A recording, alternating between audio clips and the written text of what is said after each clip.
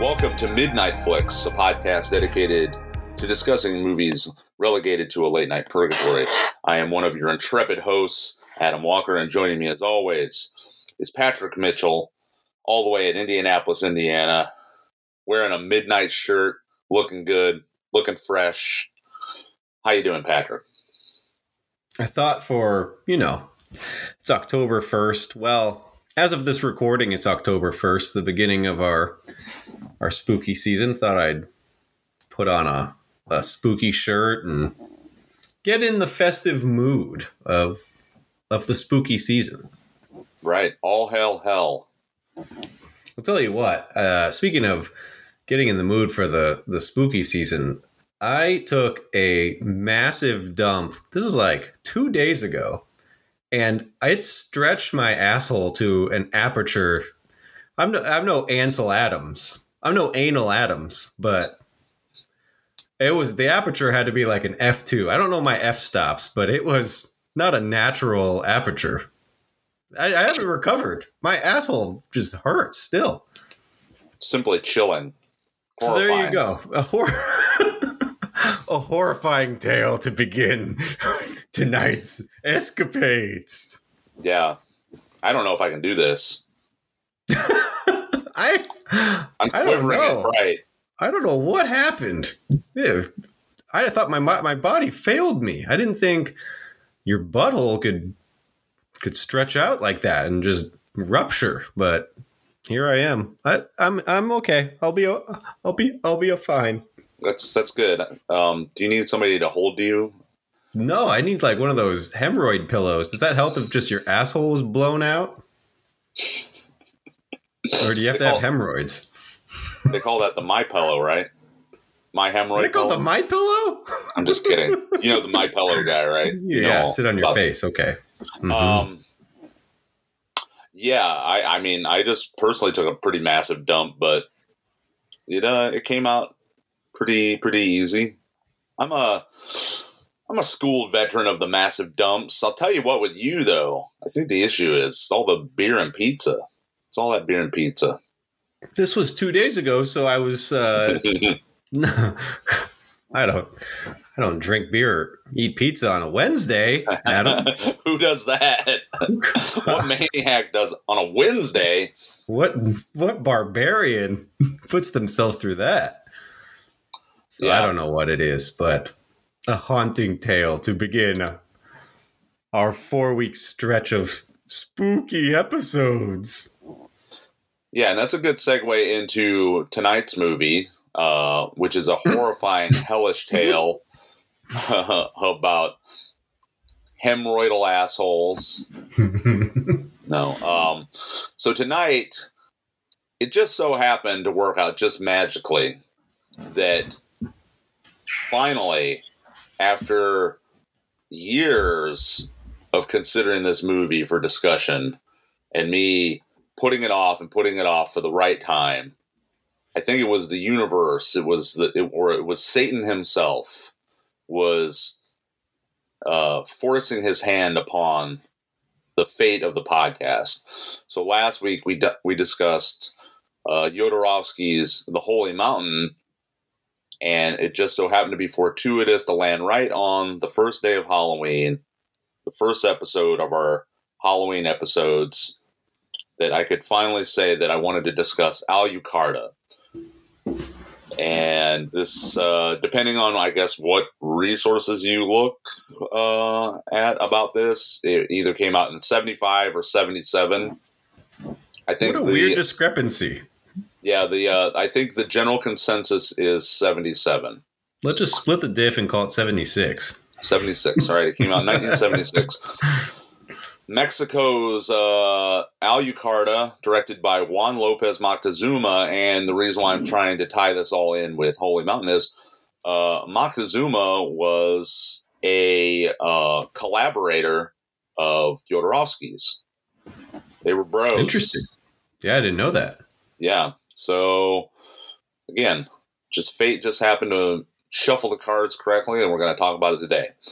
But before we do that, didn't forget this time, actually remembered last night, put it in my dome to remember to not forget that we need to do a Stump the Chump. This is our little game we like to play here at the top of the episode, where whoever is the leading host of the episode gives the co-host a filmography in succession of some actor or actress, and within a minute, the other person is supposed to they're supposed to figure out who we're talking about. So I got somebody pulled up today. And are you ready? I'm ready. On the season standings, you're at 5-2, 5 wins, 2 losses, and I'm at 4-2. So we'll see if I can tie you up. All right. Tie you up and spank your bottom. I like that, buddy. Now we're going somewhere. Yeah, so I'm the reigning champ. Let's see if you can dethrone me. All right, 1 minute on the clock. We're going to go all the way back to the beginning of this person's filmography with 1982's Tootsie, 1984 Fantasy Island.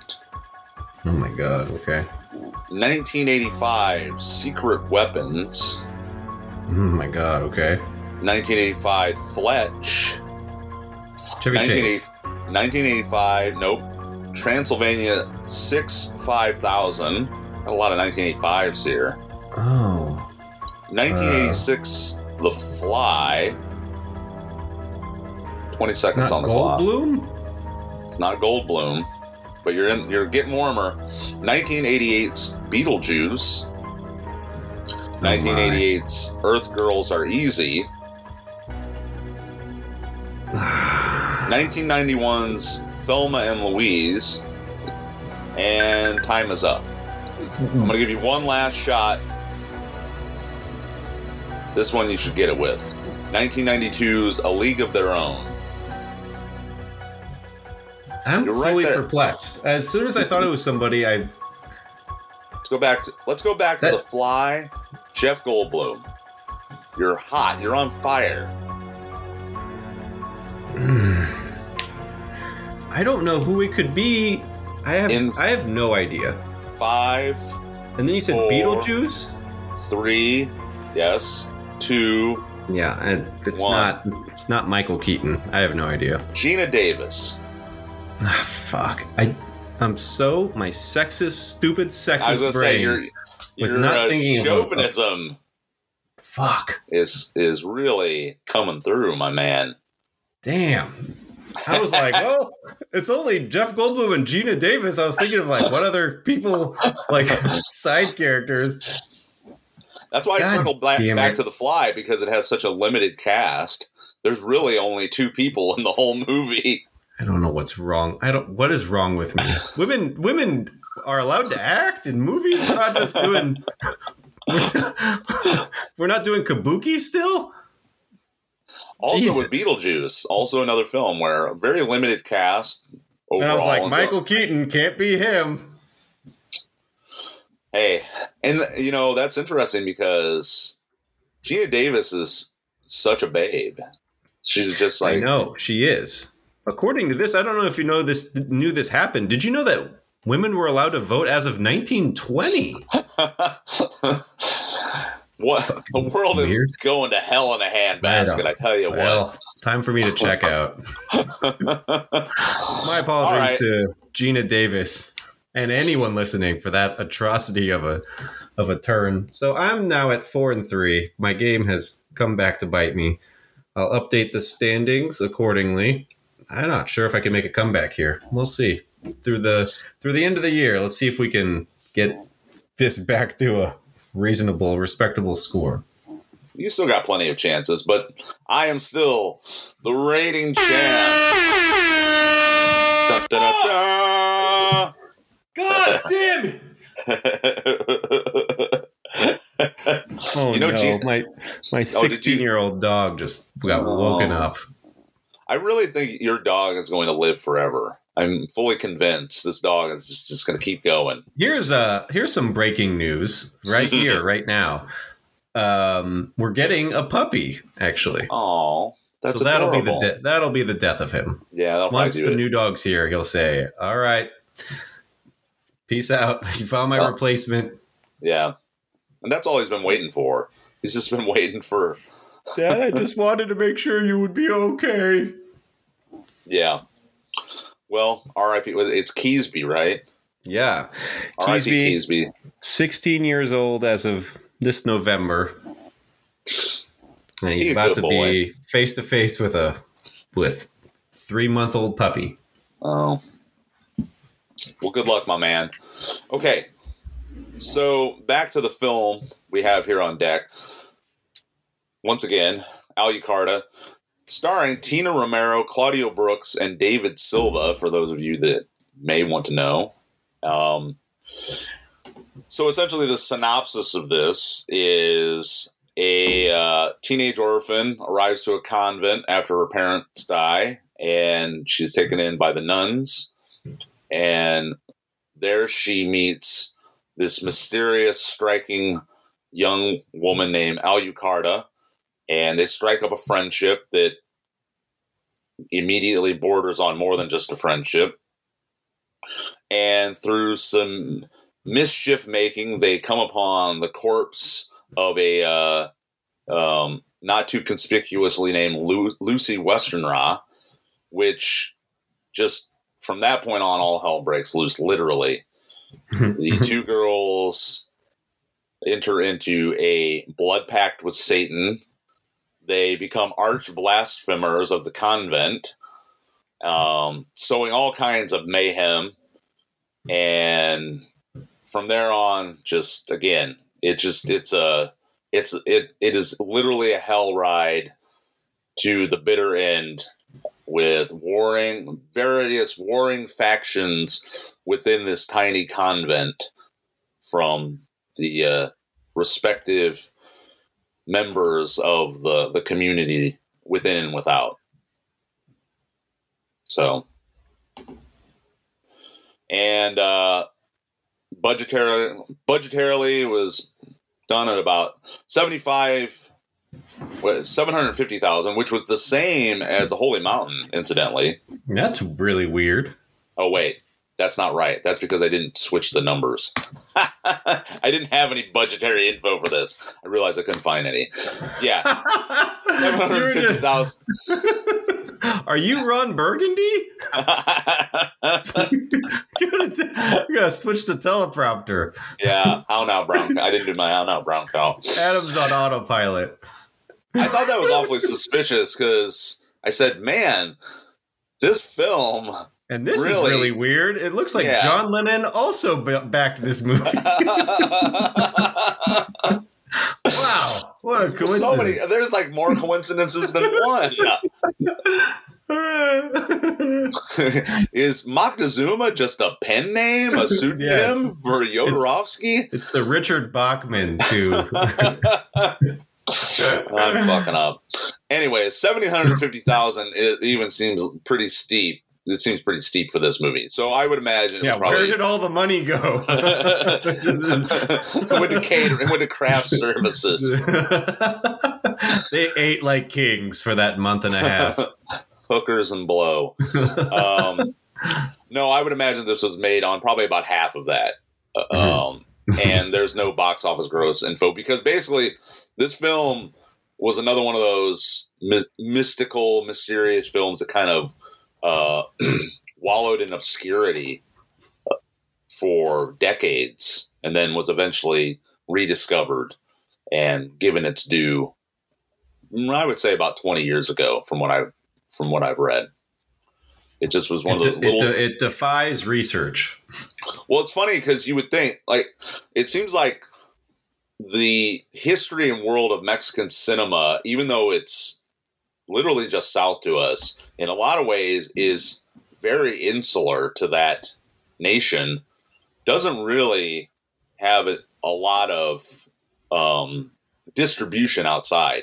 And from what I gathered, a lot of it had to do with, especially up to the 70s, was because there was pretty strict union controls over a lot of it that had something to do with it. It definitely had to do with a lot of the liberties that directors were able to engage in. So I'm just guessing that a lot of it had to do with just very controlled distribution networks that didn't allow stuff to get outside of maybe the Southern Hemisphere in general a lot. But so, Mexico especially is not known for putting out a lot of horror movies.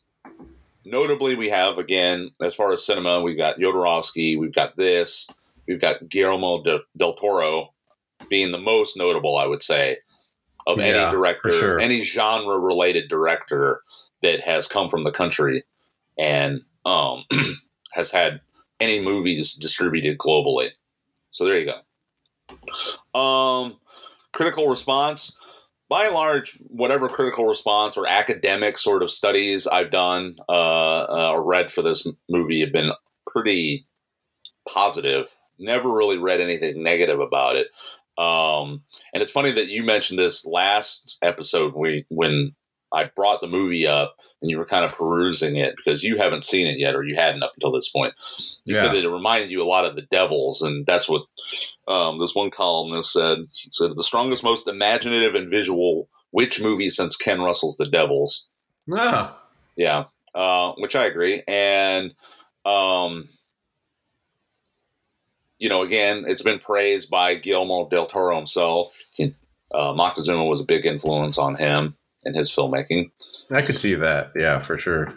So when we get into talking about it, from my perspective, this is one of those movies that I feel is definitely worthy of the level of getting academic study. Now, at this point, anything can get academic study, any sort of movie, any sort of camp schlock exploitation. But it is one of those movies that in a lot of ways is artful enough and sophisticated enough, not only in its technical creation, but in the themes that it's exploring and like the multiple layers of subtext, that it's worthy of getting an academic study. So anyways, that is essentially the critical angle of things that I've read. My personal introduction to this movie, if you really want to be technical about it, goes back to the 90s. This movie had a way of its tendrils ended up kind of creeping into a lot of extreme music or underground music, countercultural music. It crept into those channels as well. And so I learned about it through various bands. And I mentioned off the mic last week that Coffin Worm, a band from Indianapolis that we're all friends with, that for underground metal received a fair amount of, recognition outside of Indiana. They utilized imagery from this movie. So that's kind of where I learned about it and got into it more. But again, as you said, that you'd never seen this movie before. You never had even heard of it until I brought it up, right? Yeah, no, I had not at all. I watched it on YouTube. The whole thing is on YouTube, which is a very handy tool when finding some of these more obscure movies. I think on my Letterboxd, I wrote something to the effect of "It looks and feels like what Show No Mercy sounds like." Like if Show No Mercy was a movie, it would be this through like the imagery and the like, the goat man and all that all those sort of heavy metal imagery is in this throughout. So I liked it a lot. I think this might sound like a detraction, but I'm saying this lovingly, but it felt like a third-rate Mario Bava movie. Like, whereas Bava stuff feels very high-end and gothic and like it's like couture. This is like real gritty. It's not as sleek as some of Mario Bava's stuff, but they both kind of embrace the darkness in a lot of ways. It felt like that, only a more like a cheaper version, which is not necessarily a bad thing. No, and I understand what you're saying, and I agree that there is definitely a kindred spirit with this movie and with Bava, in the way that, in the themes that it projects, and also, again, going back to what you were saying about Slayer, this movie is rife with imagery and lines that just hand themselves to like extreme metal, extreme satanic themed metal. So while I was watching it, I felt like it is the perfect accompaniment to like to pull a quote from, to like start a track, or like any sort, like pull clips from for like a music video or something. Absolutely. It's like the whole thing was almost made specifically so people with their dark themed bands, it could, not just metal, but I could see a variety of different genres using this musically. But yeah, it does feel like that, almost like it was made on purpose for that reason, but it's great. Okay, with that being said, shall we move on to the good, the bad, and the questionable? Yes, absolutely. And this is what the devil does.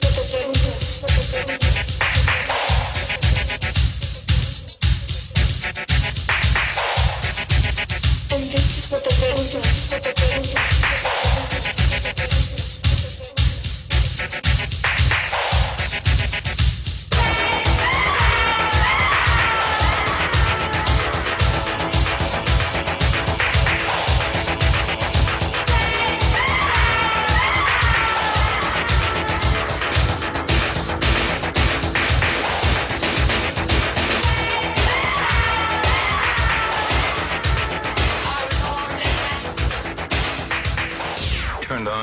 Okay, starting off with the good.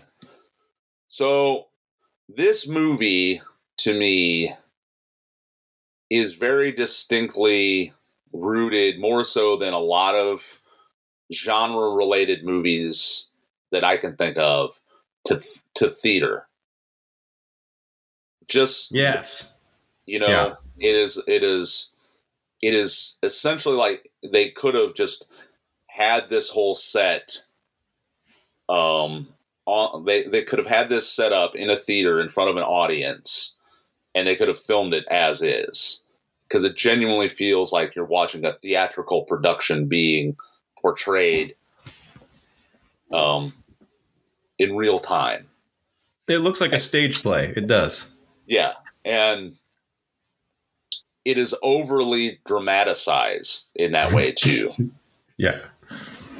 And this is one of those instances where the overacting for this works perfectly. Whereas, if it's done in the wrong context, it clearly is a detraction from the production. But the fact that like everything is cranked to 11 with the acting is what makes this movie. Everybody is playing this to the hilt. Everybody is just like being as absolutely as hysterical and over the top and passionate as they possibly can be. And that's one of the big main things I love about this, particularly with the two central actresses, Tina Romero and whoever plays Justine. I'm drawing a blank on her name. She's fantastic too, and I feel bad that I'm forgetting her name. I don't know if you I got it. Yeah. Susanna Camini. Thank you very much. Susanna Camini, because she's great, and I should remember her name. But Tina Romero is the centerpiece. She is the antagonist of this movie. So your focal point is continually on her. And she actually has a filmography, whereas Susanna Camini doesn't even have a Wikipedia page. Right. Yeah. Tina Romero, and rightly so, went on to have like actual career. A fairly illustrious career in Mexico. She did some productions outside of Mexico. I saw her in another movie by Costa Graves called The Missing.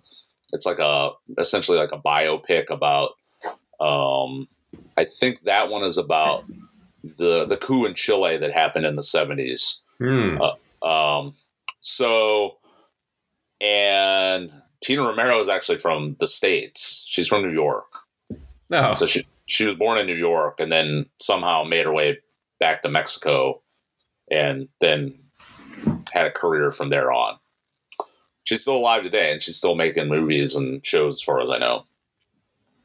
So Susanna Camini, who knows if she's alive? No one. Who knows no one could. I would hope. I don't know. Well, she was also in some other Moctezuma productions up to that point as well. I think she had a career that was essentially tethered to Moctezuma, and then basically after Alucarda, I don't think she really did anything. So maybe it was one of those things where she's like, "Okay, I've shown my tits enough. See you later." Well, yeah. Thank you. Thanks for all the tits. Yes. I've bathed in and wallowed in enough blood and shown my tits enough. Thank you. Good night. Ironically, she's doing God's work. Yeah. So obviously the acting is phenomenal, and there's something specifically about Tina Romero, the way she plays this role, where she is able to really deftly figure out how to portray this like sweet innocence, but also this like completely unhinged, sinister aspect all in one. Yeah. And she has the most entrancing voice for that as well. Her voice has a particular timbre to it that it's like, it just hooks you in. So it's very poetic when everything she says has this poetry to it. Yeah, and she's got those big, Carol Kane. She's got those big Carol Kane horror eyes, which just lends itself beautifully to a movie like this. Horror or horror or both? She's got those horror eyes. This is going to be a bad beat for me and the feminists this episode. Yeah. Horror. Yes, because Carol Kane from When a Stranger Calls. She's got those giant like bush baby eyes, which are just perfect for horror movies. And Tina Romero has similar eyes. Right. Almost like anime eyes. Yeah. Cartoonishly wide. So that being said, I wanted to pivot to talking about the set design, because like we were saying, this is very much feels like it's all done in a theater. It's done on site, and not like a studio, but again, a dramatic theater that you go to see a play at. But the set design, again, given the limited resources that you're probably they had for this, are phenomenal. There's like this very creepy, organic feel to the sets. Have you ever been to Spain, particularly Barcelona? No, Barcelona. Never been to Spain. Okay, so in Barcelona, so you like how I say that? Barcelona. Barcelona. You nailed it. in Barcelona, there is one of my favorite pieces of architecture in any place in the world, and it's called the Sagrada Familia. You ever heard of this? Mm-mm.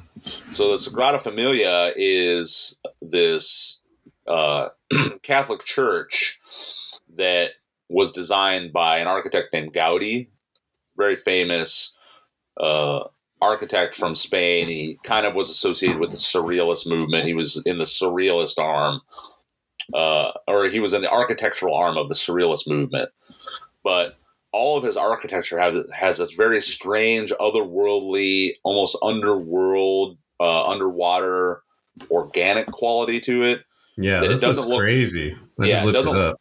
Right. It doesn't look like a human had any hand in it. It looks very, very Martian, or even, it looks like it's made out of coral. Sure. It's like a coral reef.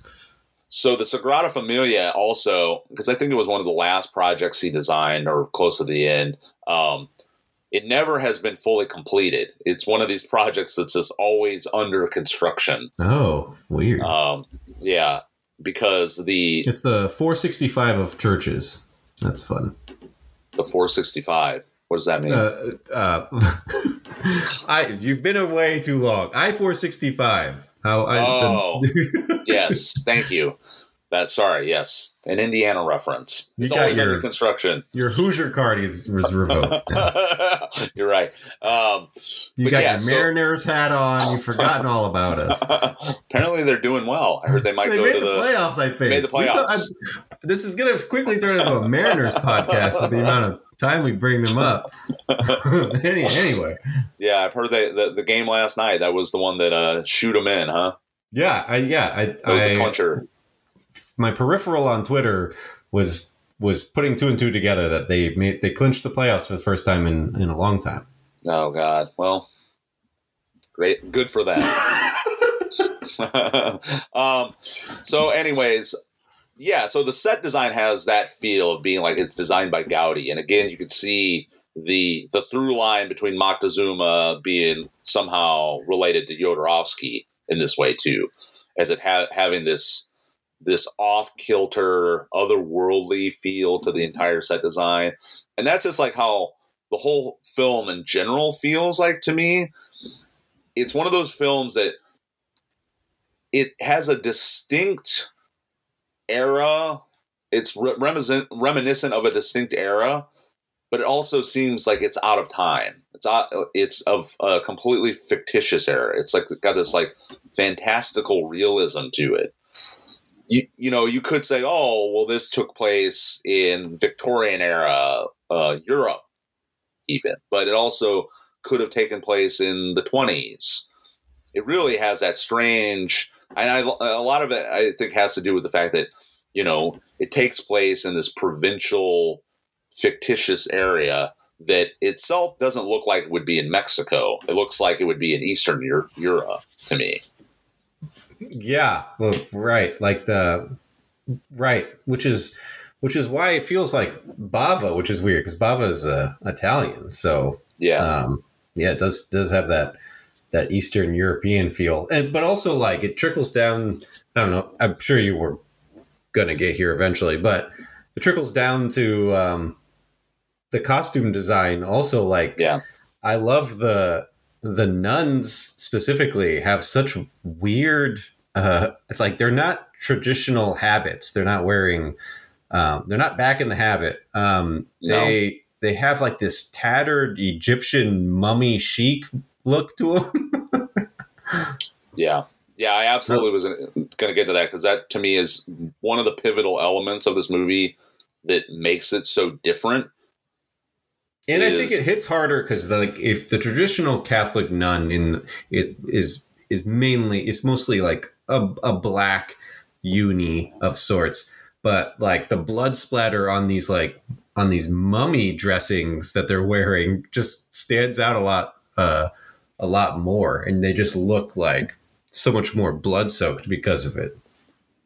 Yeah, it's because they're essentially in a perpetual state of self-flagellating.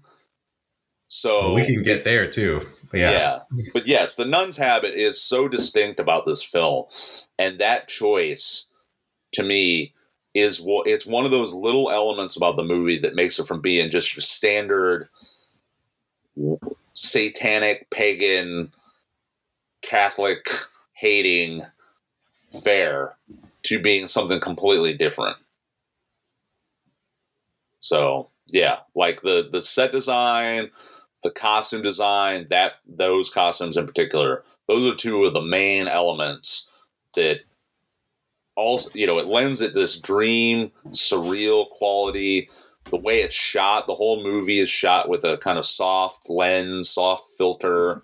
It gives it this kind of hazy, like Rashomon sort of like feel to it. Yeah, like when they in the 50s and 60s, they used to put petroleum jelly on the lens to give it like that sort of hazy, weirdo, dreamlike feel. Yeah, this has that for sure. Yeah. I wanted to bring it back to the beginning, too, that I always feel like you're off to a good start when you open a film with a crypt birth. Oh, yeah. Crypt birth. I mean, what more could you ask for out of an opening?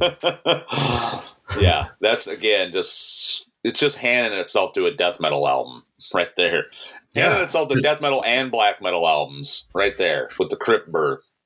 Yeah, pretty much any music that celebrates the dark arts can pull from this. Yeah. So that is a good way to kind of bring people, I guess, up to speed with more of like the plot of the movie, because we haven't really talked a whole lot other than with the synopsis. But essentially, it opens up with the crypt birth with this young woman, who is also played by Tina Romero. There's two cast members that play dual roles in this movie, and we'll get to the other one here in a bit. But she has this crypt birth, and she hands the baby over to a gypsy to save the child from what she feels is the eventual kidnapping by Satan or the devil.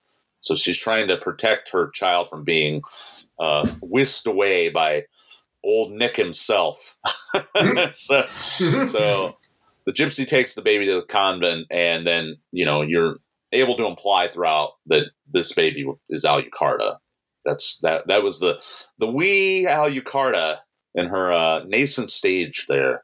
And that's when we bring it up to Justine is brought to the convent.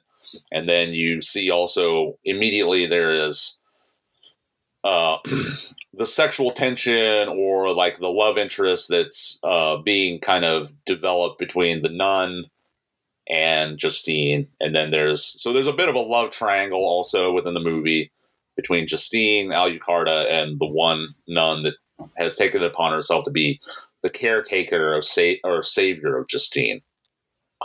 Which brings me to the next theme about this movie that I really like a lot. This is one of those movies that parlays itself into the Vampiros Lesbos genre. Yeah, it does. Absolutely. I thought that too.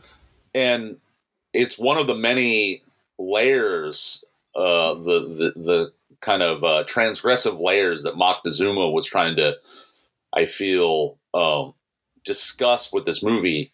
So it's not only a discussion about being anti-church or anti-Catholic, or having some sort of critique of Catholicism and its grips on human progress, but it's also a critique of the subjugation of female sexuality, because there's a lot of taboo sexuality going on with this movie, not just with the love triangle between the three women, particularly between Justine and Alucarda, but once they go into the forest and they meet the hunchback, the satyr guy, who's also a gypsy. This guy's got a lot of occupational hats. Wearing a lot of hats. Yeah. He's a gypsy, he's a hunchback, he's a satyr, he's also Satan. He's all over the place. He works at Circuit City. He's got his little trinket shop there. He's a small business. Yeah. He's a small businessman. Yeah. Going on. He's on the grind, but he's the one that introduces them to the Gypsy Coven of Witches. So you have this circle of witches that are all nude and flailing and incanting to the Dark Lord and causing all kinds of mischief that way. So, is this the best decade for gypsies? Like gypsies were like in every horror movie at this point in time. Like it's crazy how they just like is it the Wolfman the Wolfman that has like a bunch of traveling gypsies like strewn throughout. Like I don't know what it is about horror movies from those 3 decades in general. Like 50s, 60s, and 70s. They loved a roving gang of gypsies. Yeah, and that could also just be with the eventual countercultural emerging that was, questioning the old ways and turning its eye towards alternative cultures and alternative thoughts and religions. The gypsies being exemplary for being kind of an untethered group of people or an untethered ethnicity. They're just a roving band of people that are just living life in the moment. So, yeah. Good time to be a gypsy in film. Yeah, good time. And it's funny that you mentioned that because I don't recall any more recent depictions of gypsies that are notable. No, they're done. That's it. Like 50s, 60s, 70s, and then by the 80s, gypsies had no use in film anymore. Yeah. So eventually, after Alucard and Justine find the corpse of Lucy Westenra, who, unbeknownst to them, is Alucard's mother, and it kind of opens the curse up to these young girls, and then they're further taken under the spell of the satyr, who is Satan, and they enter into that famous scene, which is the blood pact. That erotic blood pact scene. So there, it's like they've jumped the shark from there on, and that's where the convent is. It's in for a bad time at that point, and so I feel like the central fulcrum at that point is that sermon. Well, not the sermon, I should say. The sermon comes a little later, but there is the catechism, the class that they're having, the catechism teaching. I just call it Bible study. Yeah, Bible study with the Mother Superior, and that's when Alucard and Justine they show their true colors, and that's where you get that famous monologue with and this is what the devil does, and they just vomit a flurry of blasphemies that just sends the whole congregation reeling. Music to our ears. Yeah, and it's great. And they've become fully exposed as daughters of darkness, the daughters of Satan himself. And that's when the priest has to step in and try and intervene. And he tries his best to intervene, but it's not going to happen. It's not going to stick. He gives his fiery sermon, and from there on, the two young women are put on trial. And again, another erotic, very S&M, sadomasochistic scene where they're put on the crucifix, and Justine is through her. I guess her trial is murdered, and this unleashes the ire of Alucarda. And yeah, just all of that going on. Again, we've got the scene in the sermon which harkens back to, again, the Holy Mountain with the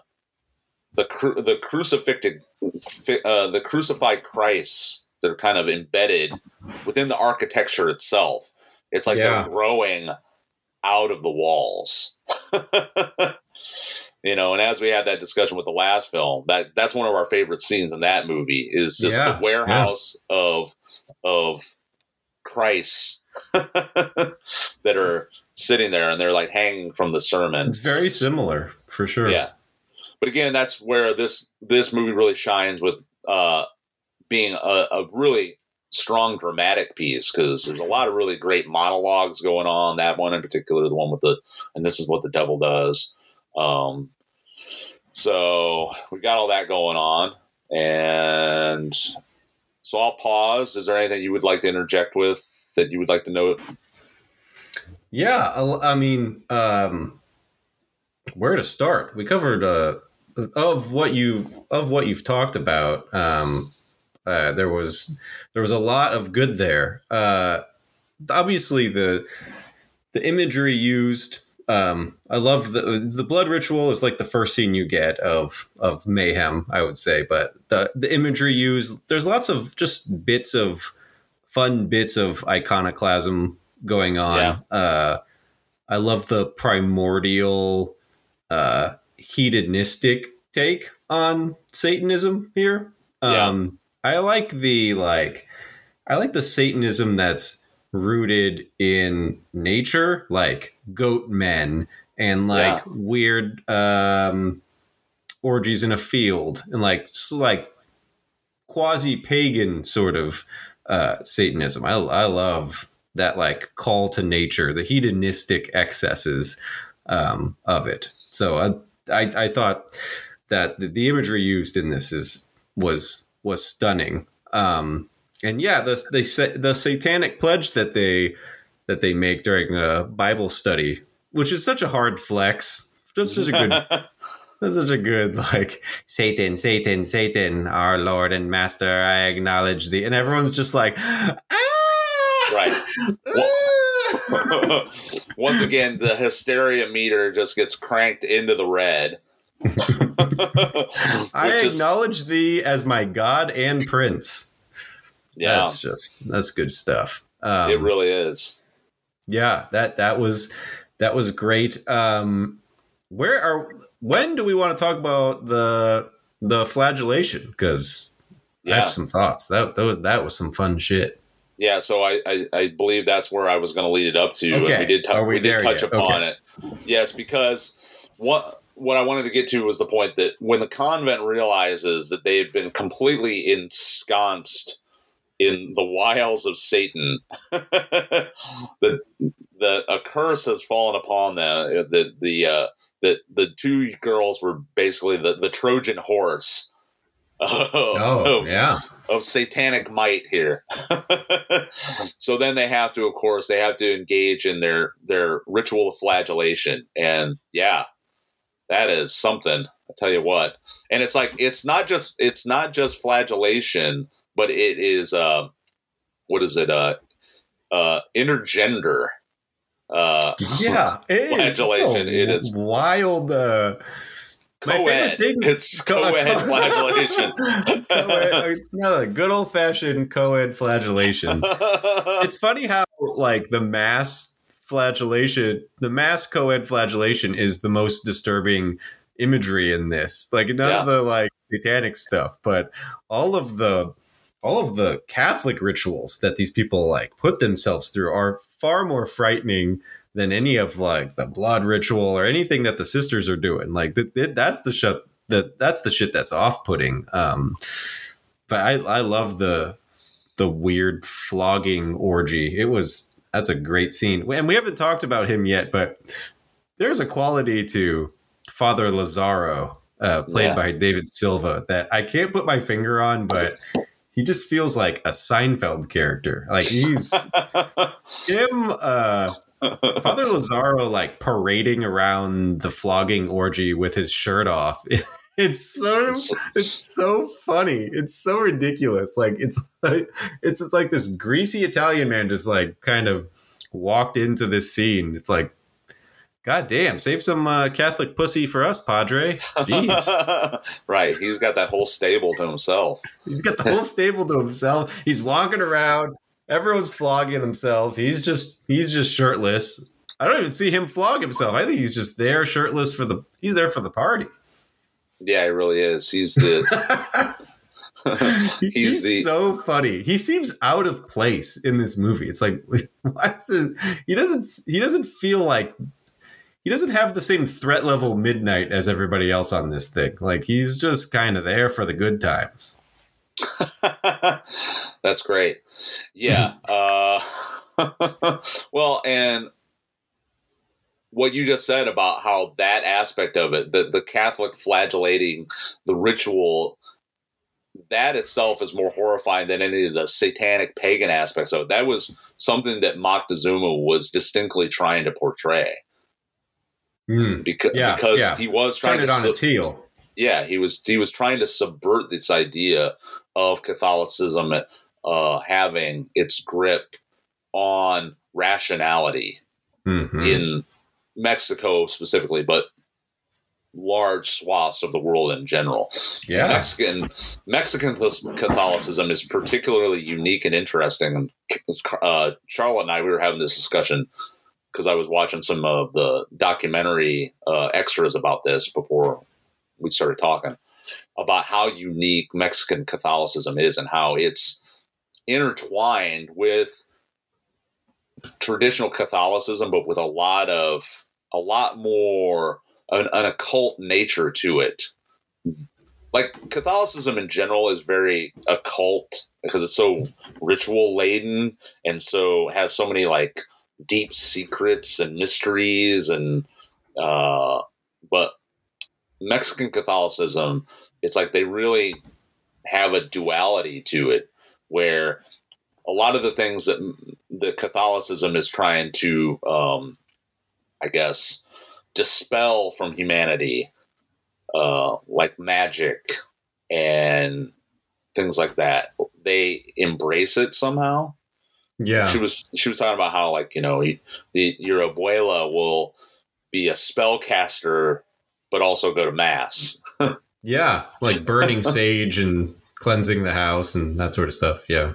Yeah, when I lived in LA and I was going to school there, I actually participated in the Day of the Dead festival one year. Oh, nice! And it was really cool because of all of that, because of that whole aspect to it. I'd be more down to participate in religious activities if it was like that sort of shit. Yeah, seems fun. Yeah, I'd be like Father Lazaro. I'd show up with my shirt off, flagellating, ready to go. Let's go. Being the cheerleader. Father Lazaro reminds me, I think it just dawned on me, the Seinfeld character, the librarian that wants Jerry to return his books because he's got book fines. That's what true. He feels like. But he's somehow in this like satanic Mexican possession film. I love that. Yeah, I love that particular episode that you're talking about, too. I think that actor just died, too. Oh, really? The guy that played the librarian? Yeah. Yeah. He's not even the librarian. He's like the police for the library or whatever. Well, yeah, because wasn't that guy also, isn't he's like a central character in CSI or Law and Order? Yeah, he's a character actor. For sure. Let me see if I could find him. Lieutenant Joe Bookman is his character. Joe Bookman. I love how it's just so obvious. Joe Bookman. But I don't know who played him. Yeah, Joe Bookman. What the hell, Seinfeld? It's like he's a library cop. Portrayed by Philip Baker Hall. Yeah. And wasn't he, like I said, wasn't he in Law and Order? He's in Curb. He's in, I don't know. Maybe not. I'm thinking of a different guy then. It's possible. Anyway, yeah, he died in June, like this past summer. Okay. So we still got to talk about Claudio Brook. And this is where I wanted to get into talking about another actor that plays a dual role here in this movie. And this one I find particularly interesting is not only does he play the role of the Dr. Oshek, but he also plays Satan. He plays Satyr. So he has this dual role in the movie. This blew my mind. I did not realize this until I looked on the Wikipedia. That is, talk about a glow up. That's crazy. I can't believe he's both people. I really can't.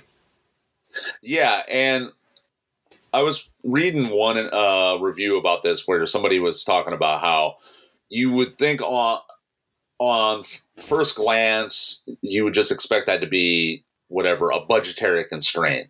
That in order to fill out the cast, they would have certain actors play multiple roles. And I'm sure that probably had something to do with it, but I think really it had something more to do with expressing a certain duality with each character. And particularly I feel it's with the Claudio Brooks roles, because he's portraying like the old pagan pre-Catholic ways, or these adverse ways to institutionalize global religion, but he's also playing on the other end of it the man of reason, the man of science, the man that's going to come after this kind of intermediary phase between the old ways, and the new ways, the dawning of the scientific enlightenment. So I like that he plays both roles. It also lends itself to like this idea of a stage play, or like a community theater where people will be like playing multiple roles and then like changing backstage or whatever. Yeah. Yeah, absolutely. So yeah, because they don't interact. It's not like one of those movies where they try to do a trick of the camera where one person playing two different characters is interacting with himself. It's like he plays the hunchback, he does a costume change, and he shows up later in the movie as a doctor. Yeah. Yeah. Again, distinctly something that's rooted in theater and someone who was very much coming from the world of theater. So we got to talk about the undead nun, the fricasseed charred nun. I'll have the fricasseed nun, please. Whose head gets chopped off by Father Lazaro in front of. If we back up just a little bit, I just went. What's his fucking name? Joe Bookman. Okay, so when Father Joe Bookman when Father Lazaro calls for the exorcism, I like popped out of my seat. Like I started barking, like doing Arsenio Hall like fist bumps and like barking. I was like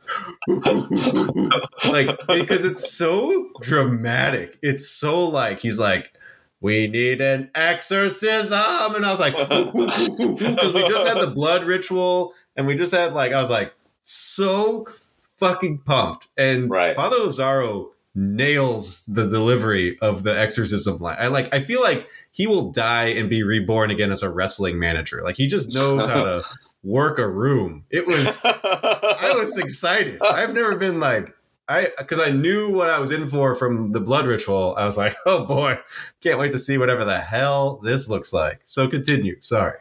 Yeah, no, that's great. Father Lazaro does give heavy, like Paul Bearer vibes almost. Yeah, if Paul Bearer was topless.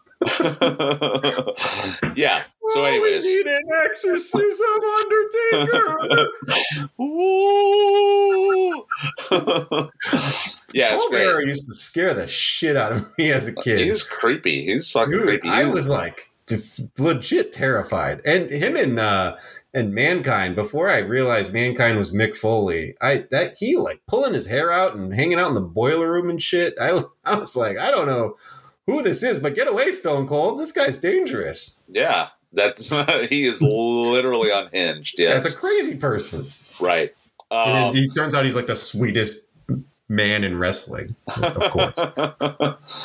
Yeah, but that scene where the nun is still somehow possessed with some satanic electricity, just refuses to die, and that's the point where even Dr. Ochek is like, all right, well, maybe science doesn't have it all figured out. Yeah.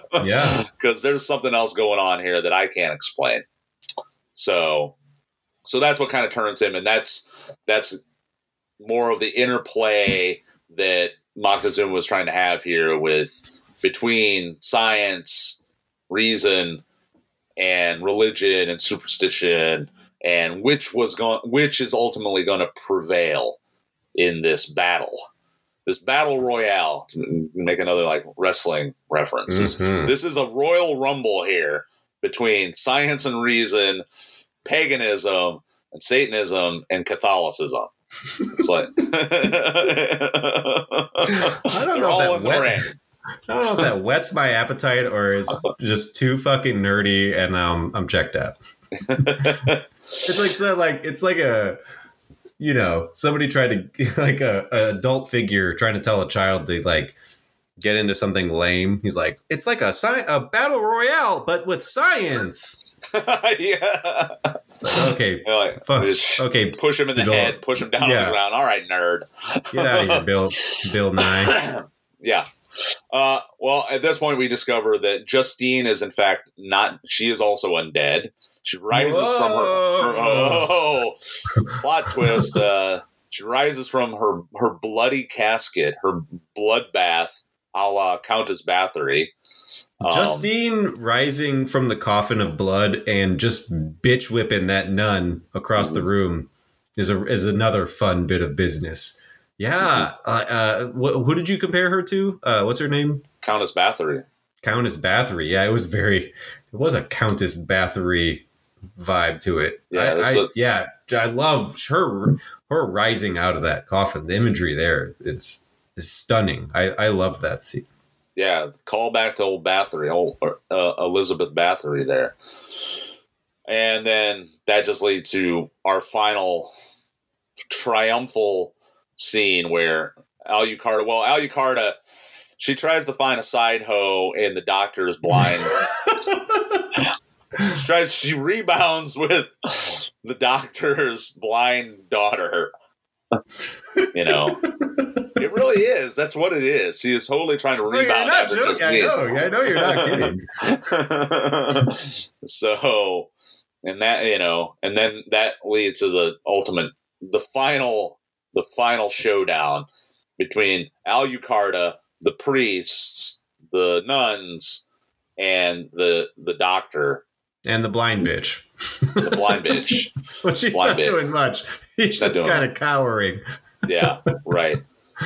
And when I say this leads to our final tableau of hysteria, which I wrote down. I likened it to basically like a gaggle of woo girls on a Friday night. It's hard to pinpoint what anybody is saying because it's like everybody is screaming in different timbres, like you said. Yeah, except for Alucarda.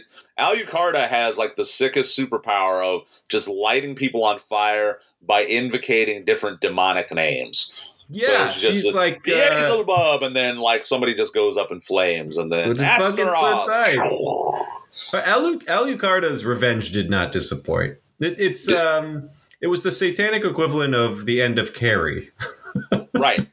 Yeah, I put that too. This is definitely harkening back to Carrie in a lot of ways. So, and I don't know. The same year? Yeah, but the book was published before. Yeah, already. Right. But I was just, what's funny that we split the difference and said that this came out in 76 because Carrie came out in 76. But I know what you meant by the book. Yeah. I feel like this is definitely more coincidental. This is an instance of subconscious themes and ideas developing in parallel with one another that just seem to have such a striking resemblance that they could be referencing one another, but they're not.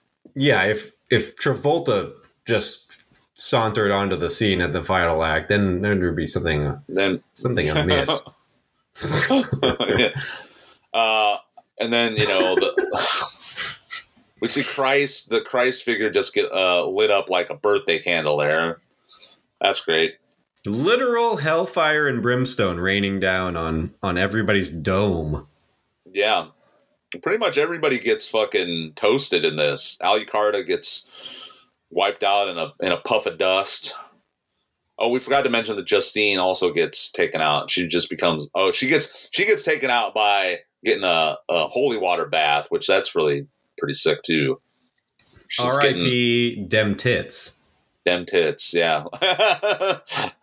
I'm really gonna mourn them titties. This is a bad episode for me. I'm gonna have to make it up for Women Everywhere next week. Please do. When we review Little Women. flagellate yourself in the meantime and wrap yourself in gauze. Well, that's just a Tuesday in the Mitchell home. Pizza? Nope. Is pizza before Wednesday okay? It says on Wednesday. It's not. No, pizza on a Wednesday, never. No. But what I'm saying is pizza on a Tuesday though. Pizza and flagellating. Everybody, come on over. Oh my! Having a pizza flagellation party tonight. Come on over. I'll be the Father Lazaro of this flagellation orgy. Holy sacraments are the toppings, or is it part of the crudité? Oh yeah, like the ghost burger when Kuma's did the ghost burger and they had the fucking communion wafers and everyone lost their damn minds. Oh, I didn't know about that. Oh, wow. Yeah, this was years and years ago, but yeah, that was the Kuma's in Chicago did a ghost burger and every single one was garnished with a communion wafer and yeah, people lost their fucking minds. Which with those things, by losing your minds, you're only bringing attention to it, and then they could not keep them in couldn't keep them in stock. We're like, hey, sorry, we've sold out of our ghost burgers. Well, all right. So that sums it up. If you got anything else to add to this before we move on. Wham bam, thank you, ma'am. No, I think I talked about all the things I liked up to this point. So yeah. What do you got that's bad? I will say when he originally appears on screen, the Hunchback, the satyr, if you will, when the satyr originally appears on screen, my first thought was, what in the Dollar General Krampus is going on with this Hunchback? He looked terrible. Like he looked like shit. It looked like a community theater player. And I don't know like what accent he's going for, but he's like attempting 10 different ones and nails none of them. But I guess the closest one would be like, he sounds like someone is always after his Lucky Charms. Like that's the closest, I think. Like weird hunchbacked leprechaun. Yeah, that was bad. He was distracting to the point where I was like, if this guy continues to be in this movie, we're going to have some shit to say tomorrow. Like I will not be able to take this movie seriously. Thankfully, he's only in the beginning really, and then he's gone. And he reappears as the doctor. That actor does. Yeah, but you got to say that he redeems himself a bit during the Blood Pact because the affectation pretty much goes away at that point. I didn't have as much of a problem with him in the Blood Pact. When he was like peddling his wares, that was the height of the bad for that character. And just it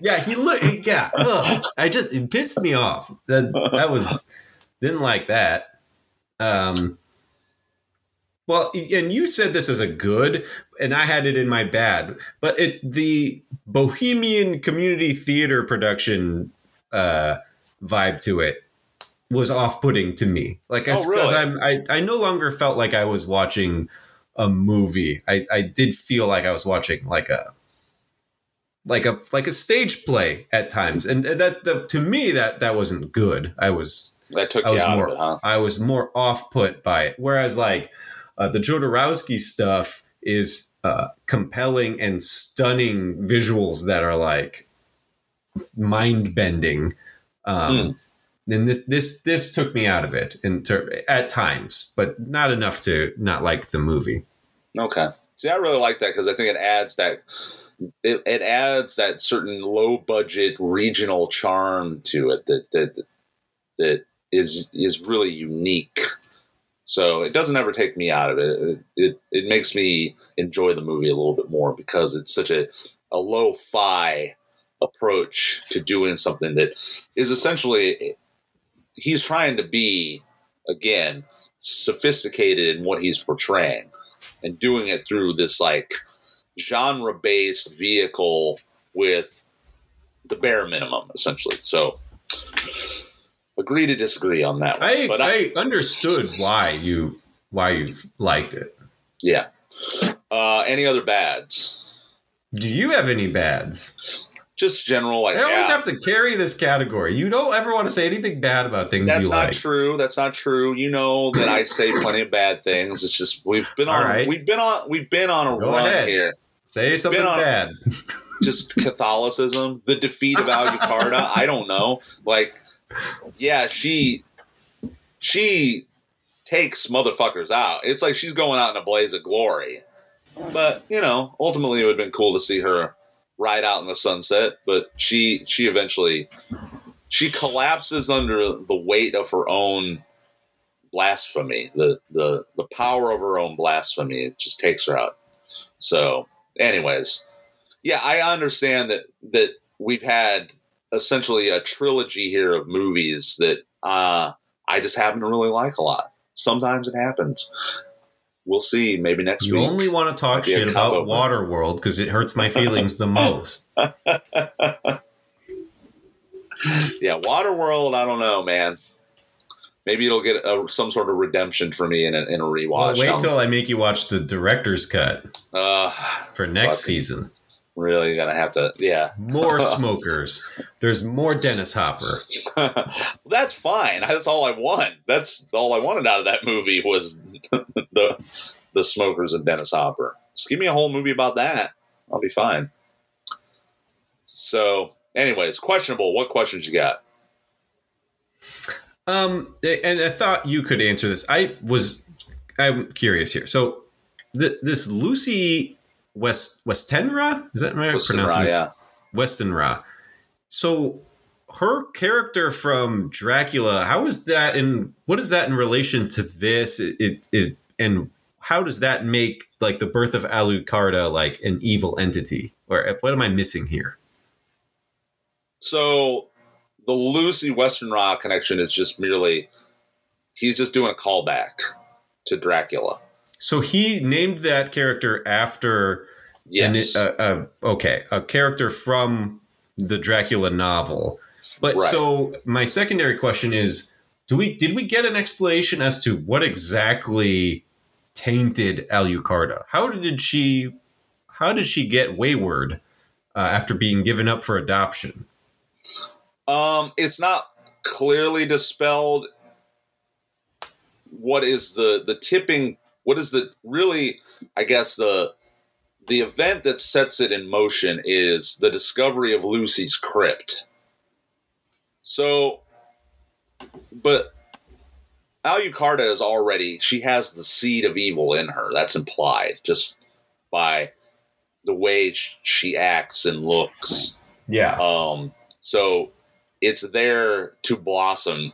It just needs the right catalyzing agents. And so there's just these events that happen that lead her further down the path. And I think that's what Moctezuma is trying to say is no matter how much you try and protect certain people from quote unquote evil, the throes of evil or the wiles of evil, they're going to go that way no matter what. Satan's going to find them.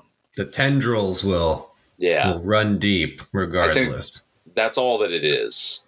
I didn't know if I missed something, or because when her mom gives birth and gives her away, that she then does like some spooky looks to camera as like death watches over her or whatever. Yeah. So I don't. I think that's all it's saying is it was inevitable. No matter how much they were trying to protect her from evil, she's gonna go with her bad self. She's gonna be that bad bitch. Mm-hmm. Yeah. Okay. Do you have any other questions? Yes. Okay. But so Justine and Alucarda are supposed to be the same age. Justine looks like old enough to be her mom.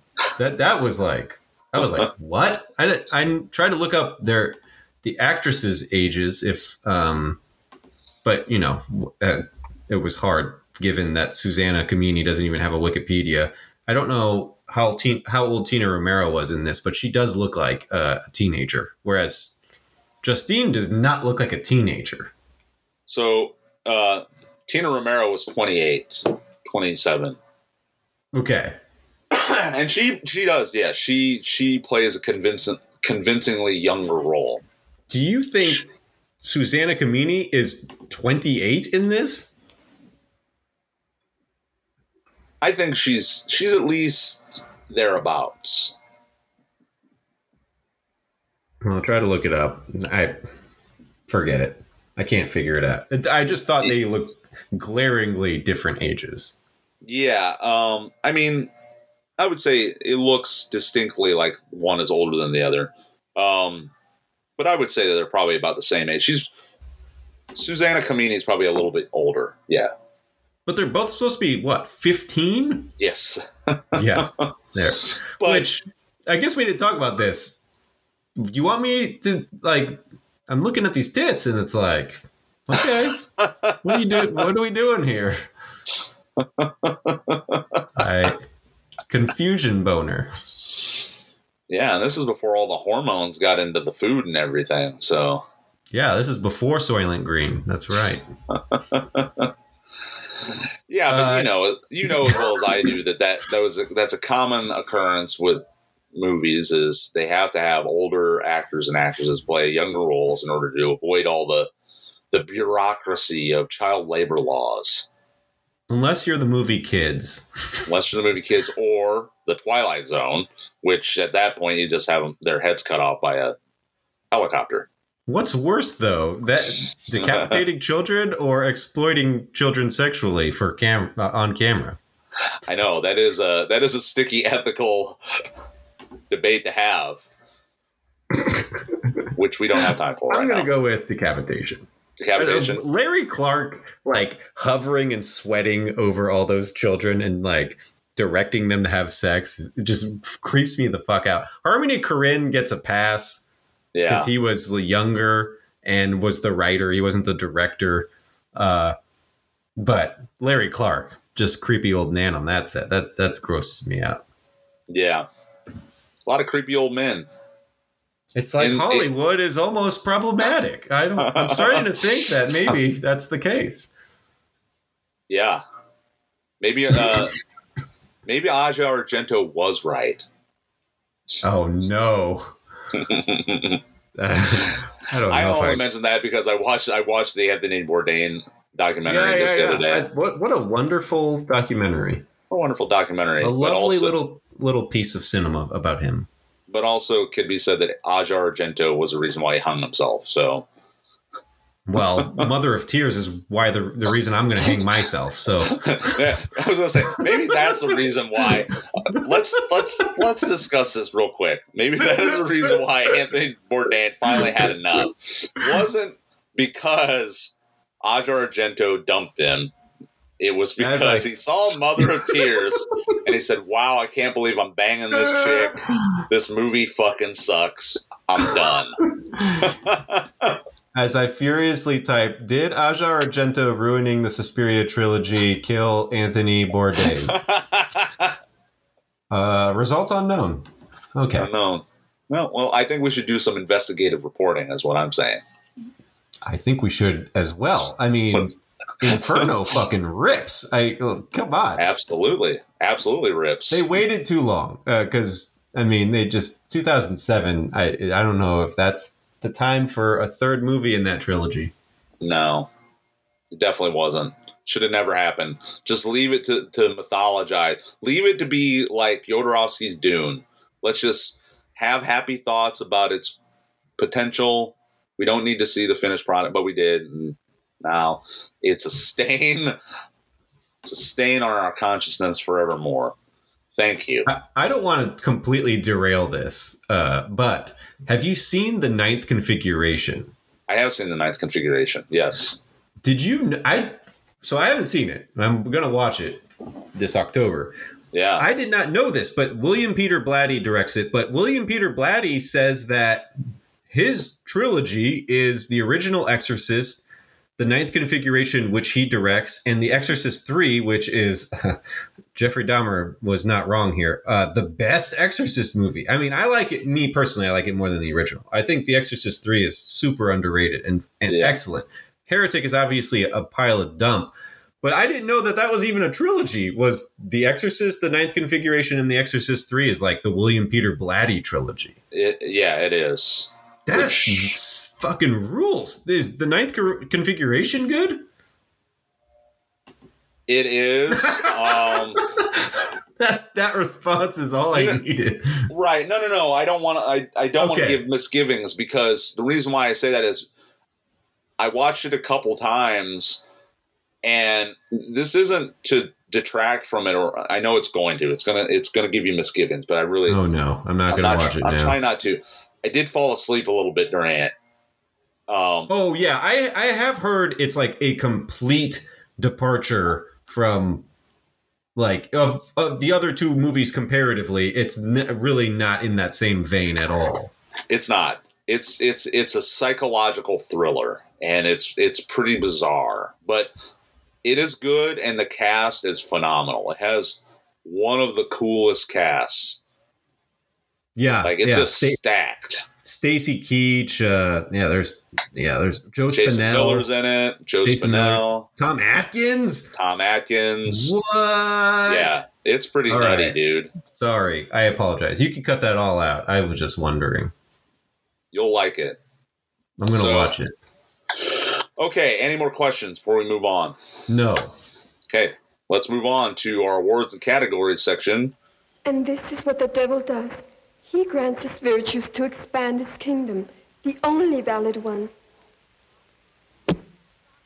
God, with his lack of knowledge, does not understand this truth and opposes it with false thoughts and prayers. God, silence! Satan, Satan, Satan, our Lord and Master, I acknowledge thee as my God and Prince. I promise to serve and obey thee as long as I shall live. I renounce the other God and all the saints. Don't listen to them! Don't listen to them! Our Lord and Master, I acknowledge... Go out of the room! Sister Mary, take the children out of the room! Go! As long as I shall live. Satan, Satan, I promise thee that I will do as much evil as I can. I will draw Starting off everyone the else top to me. I won't with fail the to David serve and Mendenhall adore thee. Award that goes to the worst I give performance. my life. This is one where I had to reach a little bit. The blind girl, that blind bitch. She's not blind. Where's She's her blind. cane? All right, that's what I said. She's lying. She's blinding. You want to say Claudio. the satyr? Claudio Oh. Brook as the the satyr. satyr. Yeah, that's Really? awful. All right, man. Not giving my dude is not getting some love here from my other dude. Well, I think he was serviceable as the doctor. Yeah. Okay, Frank Booth Award goes to the character who best belongs in a David Lynch movie. This is where I say the satyr. Oh. What do you say? I say Father Lazaro, but specifically with his shirt off. Okay, that brings me to maybe requests, because we had talked about with Holy Mountain that we should have a John Waters character category. Maybe we should also have the character that best belongs in a Seinfeld episode or in the Seinfeld arc. Next week. Yeah, the Banyo Award for that'd be great. Who gets the gold standard? Banyan Awards, gold. This is great. Salad Jerry. is the lunch. Salad's not a lunch. That's not a meal. Yeah, that'd be good. What's I the like that. deal with Ovaltine? They should call it Roundtine. Call it Roundtine. The E.G. Daily Secret Admirer Award goes to the biggest on-screen crush. I said Justine. I would say Gal Carter, but man, you know what they say about the About crazy 15-year-olds? about 15-year-old, but also crazy 15-year-old. Ooh. I said a specific Justine, just like specific Father Lazaro. The possessed, reanimated Justine, specifically. Yeah. Tits out, covered in blood, doing her best Eliza Bathory impression. Yeah. Give it to me. Give it to me. like- Yeah, that's right. It's like they just took her right out of a Dwarves cover. Yeah. Yeah. Yeah. For real. She is one of the blood, guts, and pussy models. Man, you're right. What- Okay, Welcome to Primetime Bitch Award goes to the best liner. I think we're probably in sync with this one, but it's that whole the soliloquy that they give, yeah. the blasphemous invocation where they devote themselves to the Dark Lord themselves. That Absolutely. And this is what the devil does. It's something. There's a lot of good lines in this, but like from the Mother Superior, like liars repent and things like that. There's a lot of good sound bites. Absolutely. So, well, yeah, I agree. Body count, I don't know. A lot of motherfuckers die in this one too. It's hard to keep track, and they keep coming back alive. Like it's like, okay, how do we count this?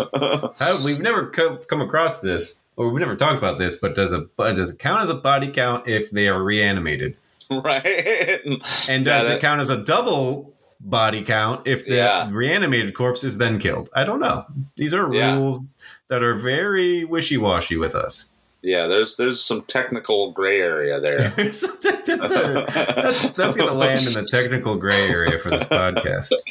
I'm going to say roughly 30 people die in this. I'm going to say that there's about 20 people in the nunnery. 20 nuns. They pretty much all get fucking wiped out. And Alucarda, the priest, Justine. There's one of the witches' coven.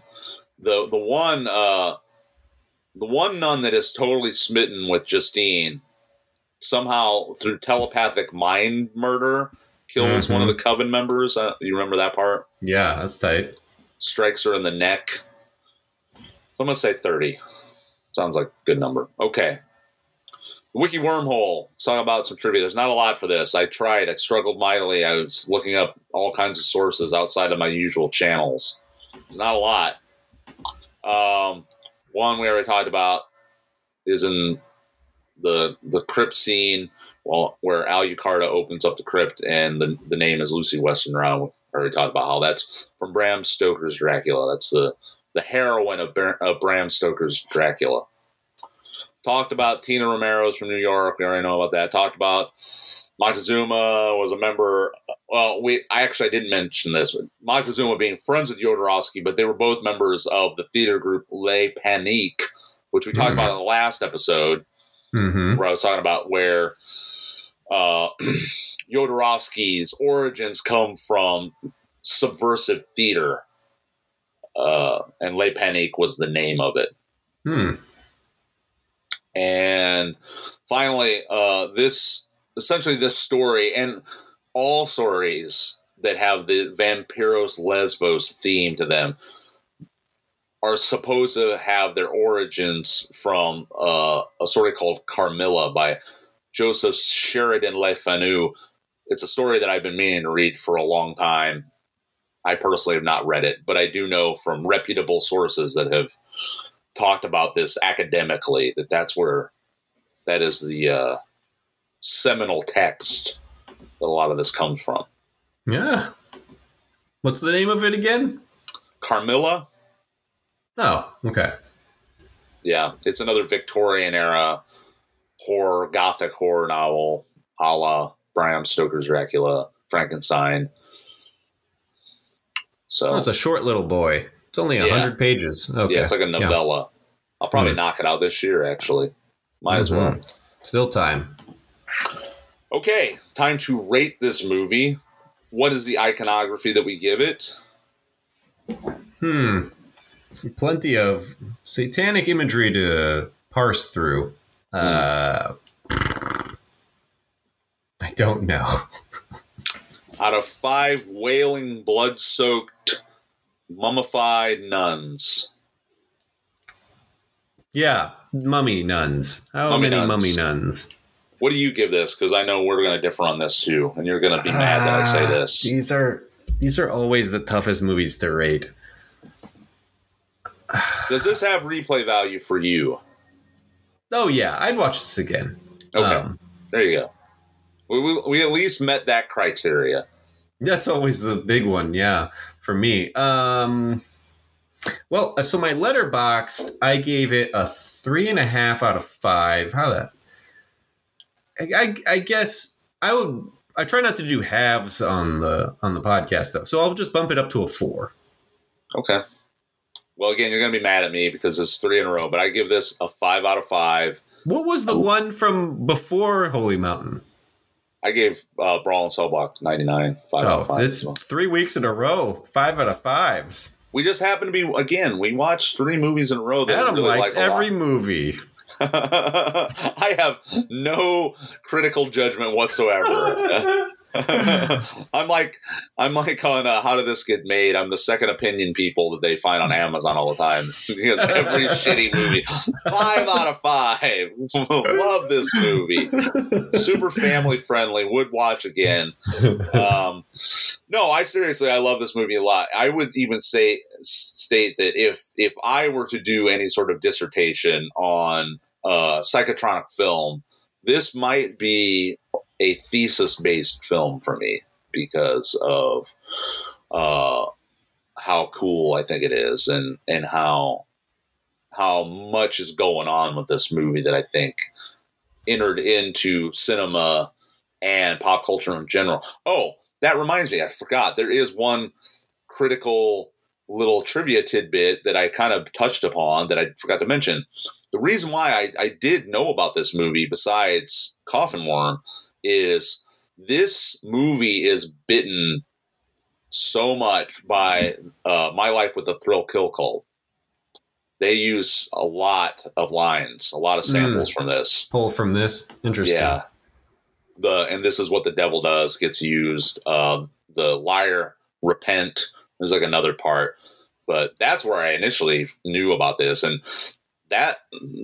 those songs, or that song in particular where they put that in, that's from the 80s. So these guys, they were really ahead of They were on the tip early and often. They knew. My Life with the Thrill Kill Cult and Skinny Puppy were really ahead of their time with utilizing very cult obscure psychotronic exploitation cinema in their songs as references. I've never heard of this band, and I just looked them up. My Life with the Thrill Kill Cult? Really? Yeah. No. Oh. Whew. They look insane. I was in a band with one of the members when I was a teenager. Really? Yep. I can't tell who's in the. This is just a strange group of individuals. Okay. Yeah, they're an odd band. They have a lot of connections to early American industrial. That checks out with these outfits. Yeah. Yeah. They were one of these bands that they made this swerve for being a very danceable industrial act to just being a straight up, like almost like disco revivalist group. What the fuck? Like satanic disco. So, I obviously don't know the name of this individual, but he looks like he's in a Blade cosplay. It's probably I mean, he looks to be the only black guy in the band. Oh, that's on him. Like, so the main guy in the band is Buzz McCoy. He's the founder, and he's essentially the brainchild of the band. Who knows who this guy is? I have no idea. They had a group of backup singers at one point called the Bomb Gang Girls. Yeah. Oh yeah, I see the girls here. Yeah. My Life with the Thrill Kill Cult at one point were true kings. I believe. All right. So, Pat, you're let the cat out of the bag with me off mic, but tell the world, what are we watching next week for our second week of the Flickstober series? Week 2 of Flickstober rolls on. So we're going to do something different. So first for the podcast, we're going to do a movie that is still in theaters. We've never done this before. I saw it last week and had such a great time. We're watching Barbarian, which is getting, within our friendship circle and within the horror community at large, getting a lot of praise heaped upon it. I'm very intrigued to see what you think of it. I thought it was 90 minutes of chaotic horror fun. I think you'll think the same, but who knows? Yeah, I've gathered as much that I'm going to enjoy this. I'm just interested in how it's really going to go over with me smuggling my laptop in Yeah, we should do it live from the theater as we watch it. Yeah. I guess I'll just have to do my notes on my phone. Well, so I chose this way after I watched it, so I didn't take any notes. So I'm going to have to, my notes are going to be. Yeah, this could be interesting. It's going to be tough to talk about, but we'll do our best. You will be my eyes and my ears. I am the blind girl from Alucarda. You have to show me your body. All right. Well, I'm looking forward to it. Okay. This has been another deep dive into Midnight Movie Madness. Big thanks to Charlotte Blythe for our intro music. Our outro music this week is, gotta do it, Coffin Worm. Local boys for us. And they are a great band. For those of you that have never heard them outside of our small circle. If you're another band interested in submitting music, feel free to shoot us a line at midnightflixpod@gmail.com, or if you have any other general questions. I feel like we need to do that part at the top because I still don't understand, like, we don't get a single email from anybody. I know people listen to this. Which is hilarious because you can't, it's hard in a lot of circumstances to stop. Once you get an email, it's like, God damn it, why won't I stop getting emails? Like, of the spam variety. People don't even want to spam us. People don't even want to spam us. Yeah. Come on, spam us. I'm looking for, like, the Ugandan love letter that Right? No one even wants to fish us for money. You've got to be kidding me. Come on. You got to be kidding me. We're like the 4th ranked podcast over there. All right. So for Patrick Mitchell, I'm Adam Walker, and we'll see you next week for Flickstober Week 2. Goodbye.